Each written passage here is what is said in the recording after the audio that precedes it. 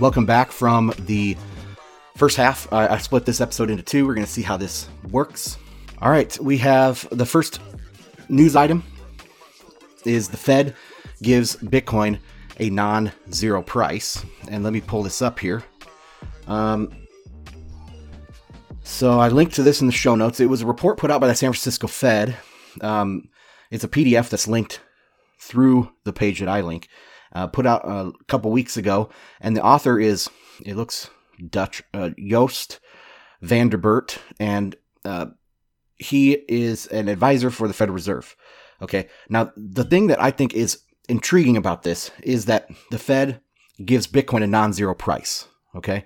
This is drastically different. It's a change in what they've been doing. I mean, if forever they've been saying 0, 0, 0, it's a bubble, it's not a threat.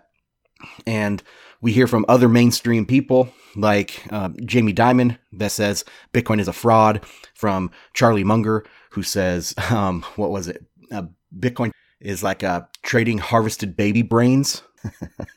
So this is a drastic change. Now Bitcoin is worth $1,800, they say. And this author gets that from the cost to mine a Bitcoin, which he is using like Chinese numbers, which for the most part is ending, right? The Chinese subsidy is ending. And so I don't think anybody can mine a Bitcoin for $1,800 anywhere in the world, even in China. That would be like the cost of, I guess, just plain overhead of a big mining farm over there with free power. But that's not the case anymore, okay? Nowhere in the world can you mine a Bitcoin for $1,800. My estimate is the average cost in the world to mine a Bitcoin is $7,000. And some places, obviously, it depends on how much your power costs are. Lots of places are cheaper than other places, of course. And so some places could be $10,000 to mine a Bitcoin, which wouldn't have much Bitcoin mining then. And some places are $4,000, but probably the cheapest anywhere is around 4,000 is my kind of ballpark guess at this. So you'd have to adjust his reasoning on that and say, hey, it's worth actually $4,000. And so, you can play with this now, where in the past it was like refuse to give any sort of fundamental price for this. Now they give you, say it's a non-zero price. Just really interesting. And it just shows you that the traditional heavy hitters are looking at Bitcoin. They are watching it, and sentiment is starting to change around the world. Now, remember, the big achievement of Bitcoin was to go from zero price to having a price on the market, 0 to 1. That's from Peter Thiel. 0 to 1 is the harder thing to do than 1 to many. So Bitcoin has now established a fundamental price according to the Fed, which is gigantic. So when you're talking about bootstrapping a new currency, when you're talking about the great achievement of Bitcoin, I mean, it created a digitally scarce asset that could have a market price. Okay. And we've known this for how many years now? 8 years or whatever. But other people didn't know this. I have a ghost in my machine. So anyway, that's the, now we've established this digital scarcity as a real thing. And that's why store of value is the most important right now, because, I mean, Bitcoin is a thing now, even according to the Fed, which I think is very important. Okay, so let's go on to the next one is Bitcoin batching and transaction count. There was this cool piece by Coinmetrics. I linked to it, obviously, in the show notes. And they look at batching, because there's a story that, one reason why the transaction count is down is because people are actually batching a lot more than they used to be. And so they wanted to check that in the blockchain and see if that's real. And they do a really great job with charts and breaking it down for us. What they found is that 38% of outputs are batched. Okay. And by batch, they mean, I think they said 3 or more. So not just 2, but 3 outputs or more. And I think that is also minus the change output. So, they're really technical on this, and they're counting these outputs, and I think it was 3 or more. But anyway, so 38% of outputs are from batched transactions, which is good, but it's not like huge and it's not growing that fast. Like, there was no significant change. There was a slight change in trend. Okay, so it was kind of flat and now it's kind of up a little bit, but this number isn't moving a lot. So it doesn't show that, people learned a lot and they are batching more now. So it doesn't explain a ton. They also found that 50% of output value is batched. So the people that are sending more valuable transactions are more likely to batch.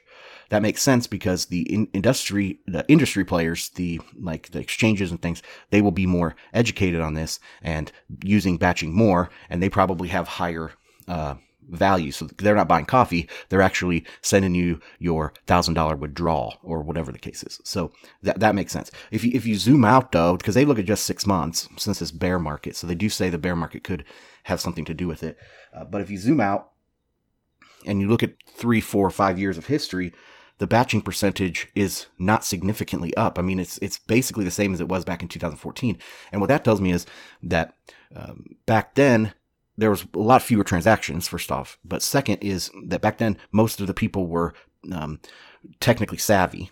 So they knew how to do this better. Now we have most people using mobile wallets or whatever, and they aren't.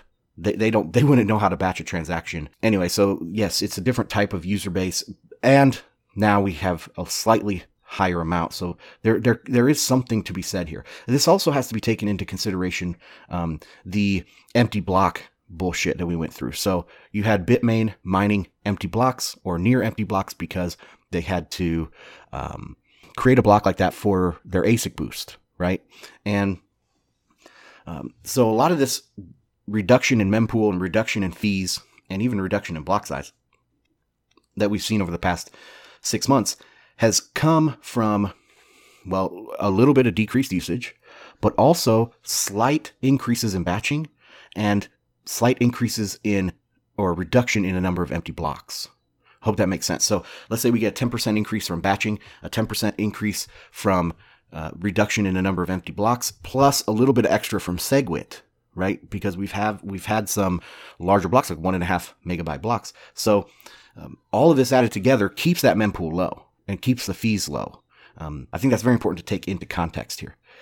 So that's at Coinmetrics if you guys want to check that out. Okay, let's get into this Ethereum stuff. So Ethereum, there was a really big article put out on Hacker Noon by Stop and Decrypt. Okay, and he was looking at the current state of Ethereum. He tried first to find like how big the blockchain was, and nobody is recording that anymore.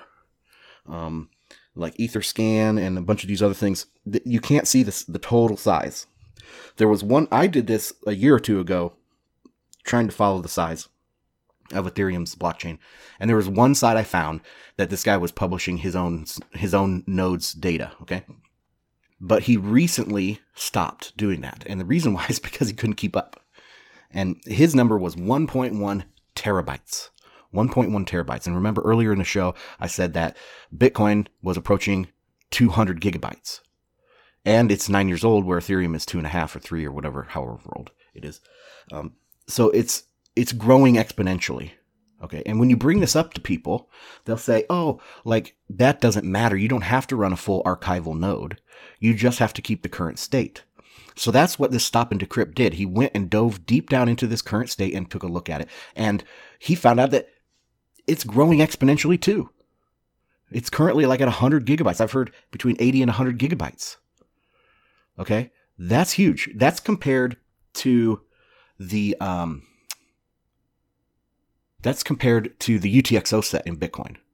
So the reason why their blockchain is growing so fast is because they keep the blocks and this current state, okay, throughout history.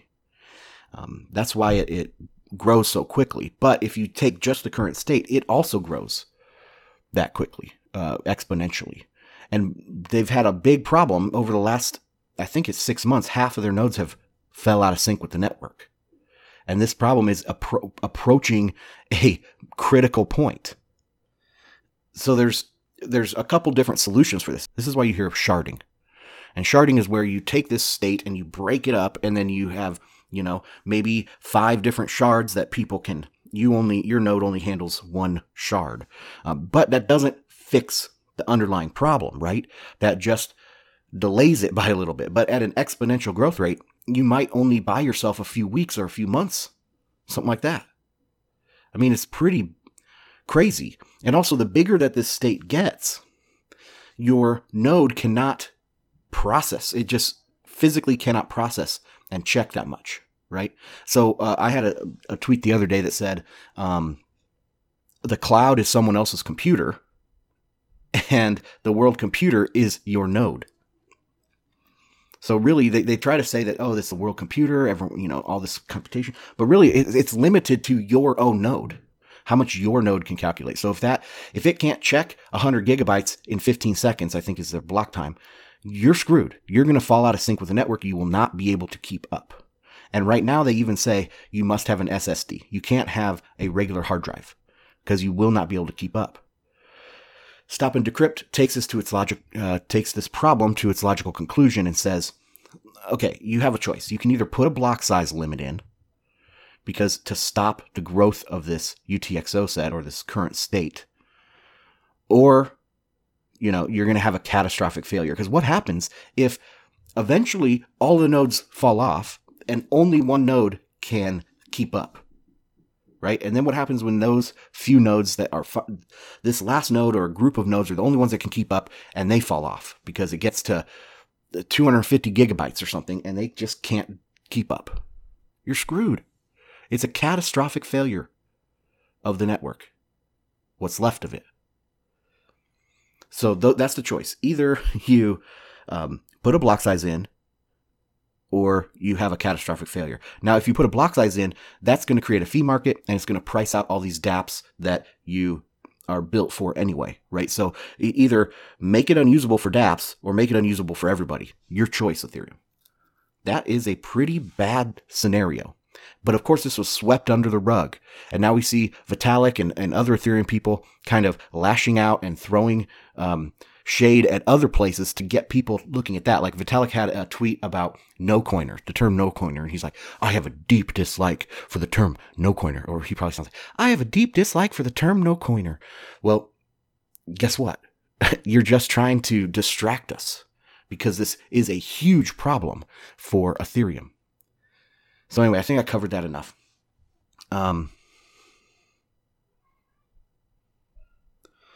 So let's take a look at this tweet. So there was a tweet by BM Bernstein, and I'm going to open this up. It was really good. He looks at their block size or their gas limit, however they calculate that, and it's pretty much full at this time. But he breaks it down, and he provides some really good data points here for us to discuss. So he says, only 4 applications have more than 500 daily active users on Ethereum. Let me say that again. Only 4 applications have more than 500 daily active users. That's what I've been saying. Nobody uses these things. Nobody's using these things. He says over the past 24 hours, ETH has had 812,000 transactions, yet only 67,000 came from the top 100 apps. Only 8%. Only 8% of transactions are used by the top 100 fucking apps. What? And they're pushing this limit and they're exponentially growing with only 8% used by the top 100 apps. Nobody is using these things. His next tweet says, data from Nick Carter, he runs a coin metric site that I just talked about, shows in December that 90% of the volume actually came from a mixer. What does that tell you? Well, it tells me that, maybe people want to be private with their Ethereum. That's fine, but I don't think that's what this is. This is hacks. Ethereum projects getting hacked and then people mixing it to go and sell it or to, hold it privately. This is bad. And so when Nick Carter published this, then I guess they turned off the mixer. They probably just switched it to some other place that it wouldn't be so obvious, or they broke it up or something. But 90% of the volume on Ethereum is a mixer. 8% comes from dApps. Okay, what else does he say here? The main point that I want to touch on here too is this tweet. I'll read it and then I'll read my response to it. Based on the data above, it looks like ETH hasn't actually built a first mover advantage / moat in smart contracting. Most of the transactions aren't from dApps. Okay, then he goes on to talk about EOS is coming and there's competition for this. And I responded to that. Let me pull up my response. I said, good analysis. I have to mention, however, that you're assuming there's a higher demand for dApps out there. Because my contention, first off, these aren't dApps. They're centralized.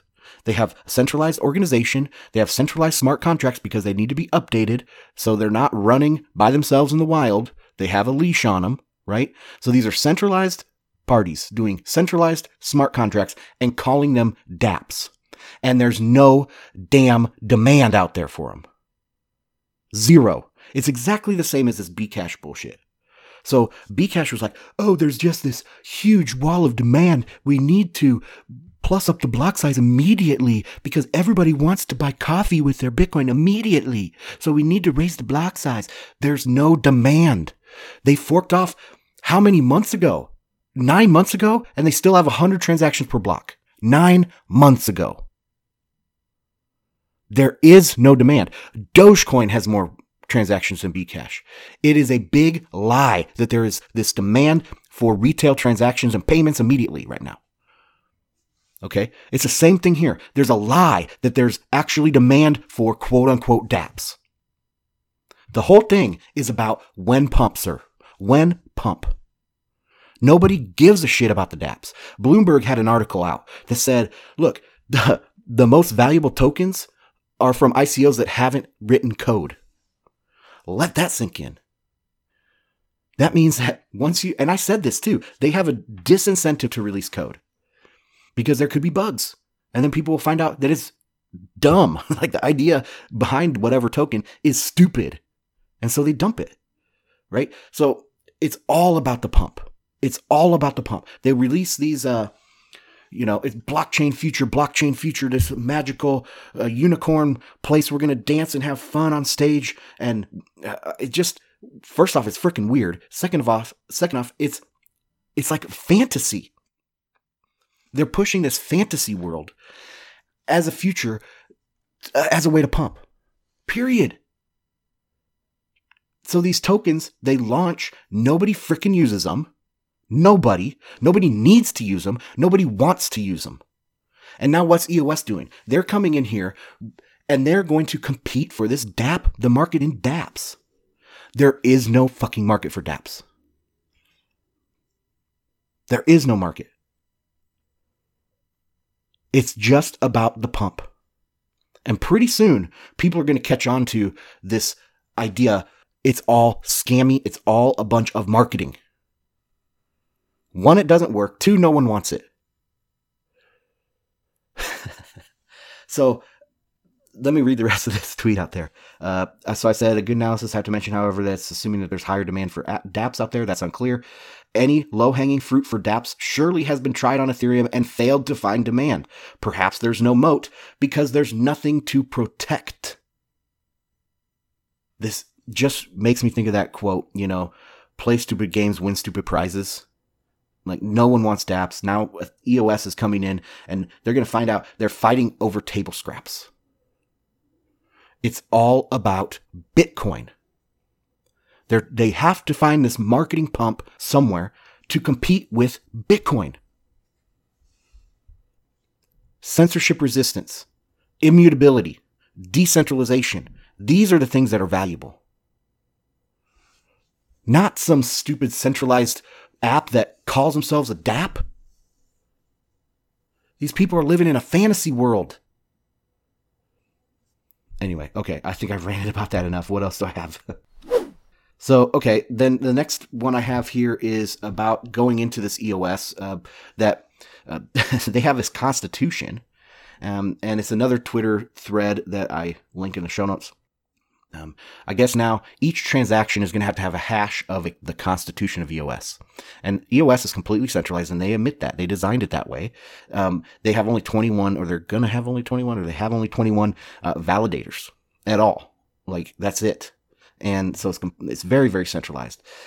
Now, in this constitution, they have all this, like, stupid-ass legalese, all this just crazy-ass funny stuff, and that has to be hashed into every transaction. It's just silly. Like, Nick Szabo even said something about this, like, is retarded. So, if you want to read the Constitution of EOS, have at it. Okay, what else about EOS? They had a bug that came out about a week ago now, I think, and this bug was catastrophic.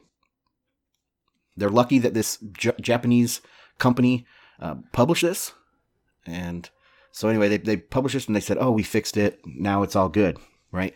Well, everyone's like, look at how great EOS is. They fixed their bugs so fast. This is great. Well, guys, it's like a cockroach. You know, if you see one cockroach, there's 100 left in the wall hiding.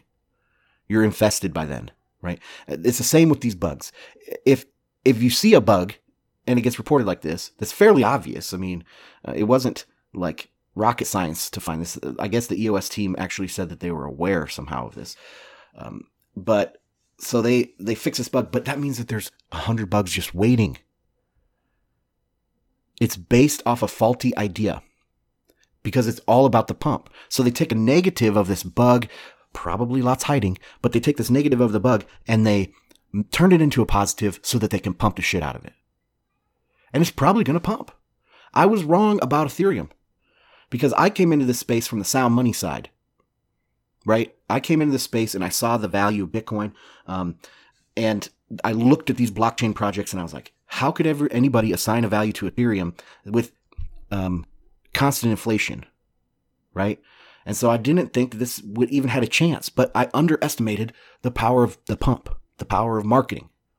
That's all they have. Now they're in this no man's land. Ethereum and EOS too.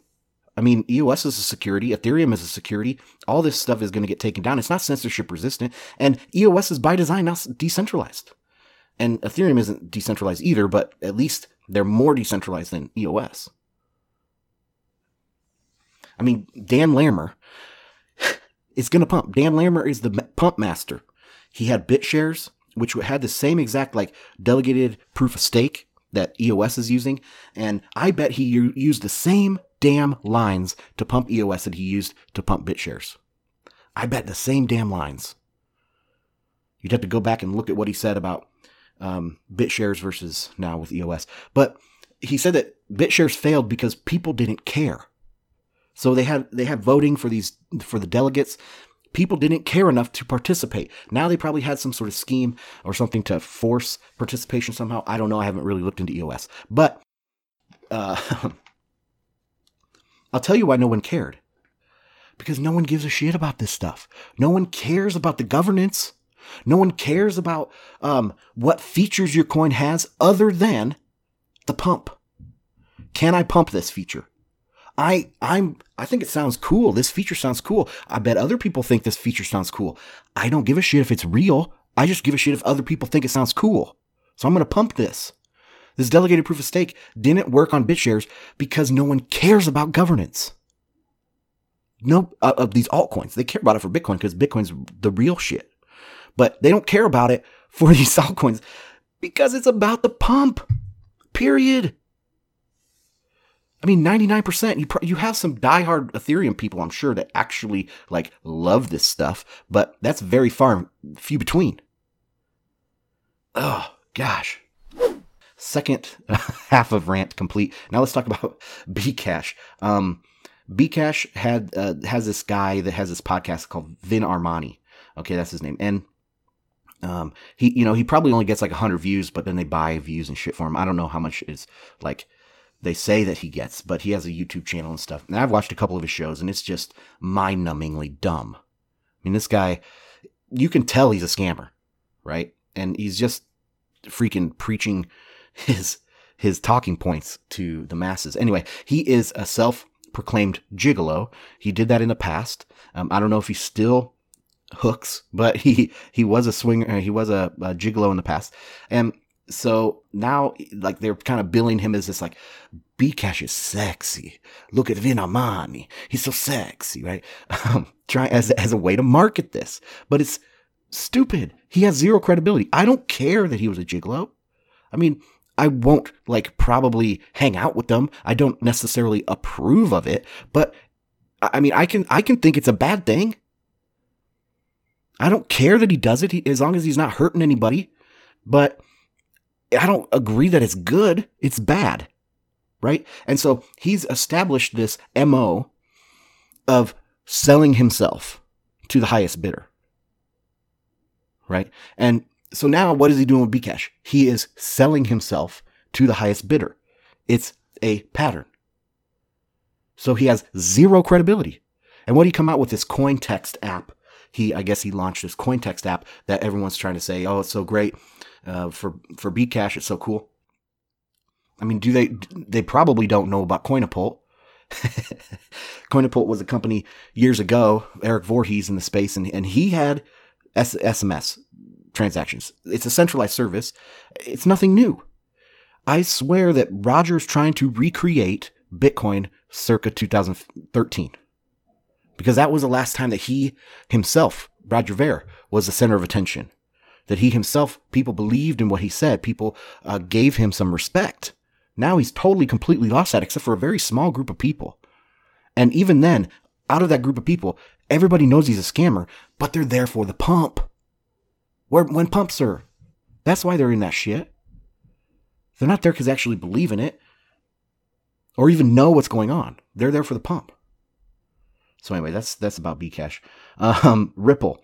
Ripple looks like they're going to pivot here and rebrand. I saw a new logo that they have. The banking narrative has played out because these banks probably start this pilot program and then a month later they're like, okay, I think we get it. Why? Why use Ripple? Nothing has come of it. And eventually you have to pivot your narrative to continue, right? So they're going to pivot to retail individual users, it looks like. We'll have to see how that works out. Overall, this altcoin space, there's still a lot of hot air here. And so I think Bitcoin will be sideways until these things work themselves out. That's why I'm thinking that, we consolidate here still for a little while. All right, let's get on to traditional markets. The big story here mainly is Europe and how that corresponds with the dollar. There's a lot of moving parts, obviously. And I am not like a super expert at this stuff, but I watch it constantly. And, this was a big area of focus for me for years. But, okay, so let's start with this. Deutsche Bank, their stock hit all-time low. And this is not even an inflation-adjusted low. This is an actual absolute all-time low for their stock. Pretty big deal. They have massive amounts of exposure to these credit default swaps and bad CDOs. They were kind of a dumping ground.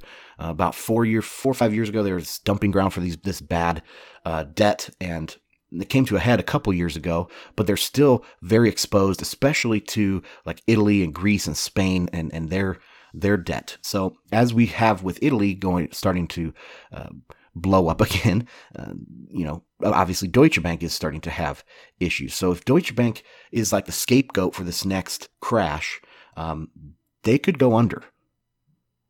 They could definitely go under, and that would hurt the euro. That would hurt Germany too. I mean, it would hurt everybody over there.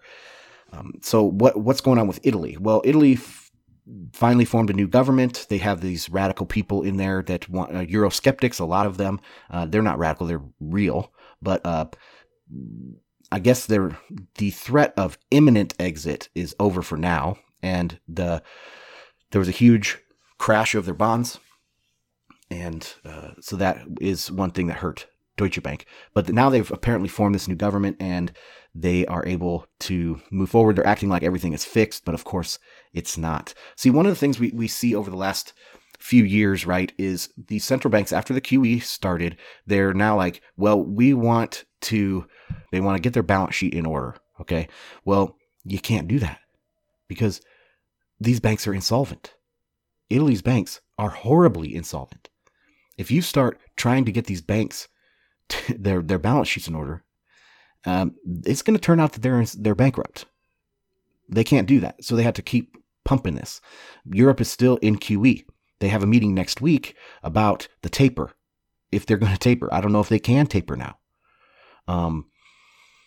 And so that has like this, there's all sorts of things at play here, but Deutsche Bank is having trouble because Italy is having trouble, which means that they have to continue QE, which actually strengthens the euro for some godforsaken reason.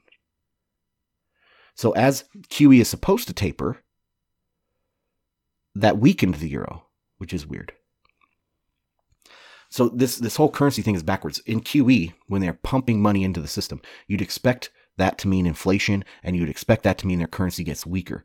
But in reality, because everything is so precarious, and if you stop QE, that actually makes your currency go down, get weaker, because they think it's going to cause a market crash, that there's imminent problems because QE is getting shut off. Because look at the US. As we stopped QE, everyone was like, oh, the dollar's going to soar, right? Well, actually, that was a negative for the dollar because people said the economy's going to crash. So they didn't want to be holding dollars. So the dollar got weaker over the last year and a half. Okay, and now it's Europe's turn. Now they're talking about taper, and their euro is getting weaker, and the dollar is getting stronger. The dollar index is going up. I mean, it's exactly backwards of what you would expect. So now they're probably going to have to continue their QE because of Deutsche Bank and Italy. So I expect the euro to actually strengthen pretty hard. That will hurt the dollar. So the dollar will probably go down. The dollar is probably done going up. We might have another week, maybe another 1% to 2%, something in there, but it's going down again. It will roll over and go down again. And so how does this affect Bitcoin? Well, as they have problems, and as more and more people realize that this whole system is ass backwards, they're going to move over to Bitcoin. Okay? They're going to at least buy some. These hedge funds want to get in. A lot of these smarter people that are able to see this sooner are going to see this, and they're going to want to get in. So anything that happens bad with the traditional markets is good for Bitcoin. I said this, probably 2 months ago or 3 months ago. I said that, one of the reasons why we're having this extended consolidation for Bitcoin is because the traditional markets looked good at the time, right? But now we're starting to see more of these crises popping up. I mean, in the United States, this is supposed to be the strongest time of year for like home starts, for building of new homes. It's down. Sure, the unemployment rate is supposedly down, but so many people are on government assistance, food stamps, welfare, right? The labor participation rate is still dropping. So compared to 2008 and now, the labor participation rate is like 5% lower. That is 20 million people, 20 million jobs are gone. So yeah, the unemployment rate might be technically lower, but in reality, the unemployment rate is much higher. And I'm not saying that that's necessarily a bad thing. I think it would be better if more couples were able to survive on one income. I think that's a positive. But that's not the case. It's actually the worst of all of these options is what we're going through right now. So anyway, okay. That is my news half of the episode here, guys. Thank you for joining me. My name is Ansel Linder. If you want to support the show, go to patreon.com/Bitcoin and Markets. See ya. Thanks for listening.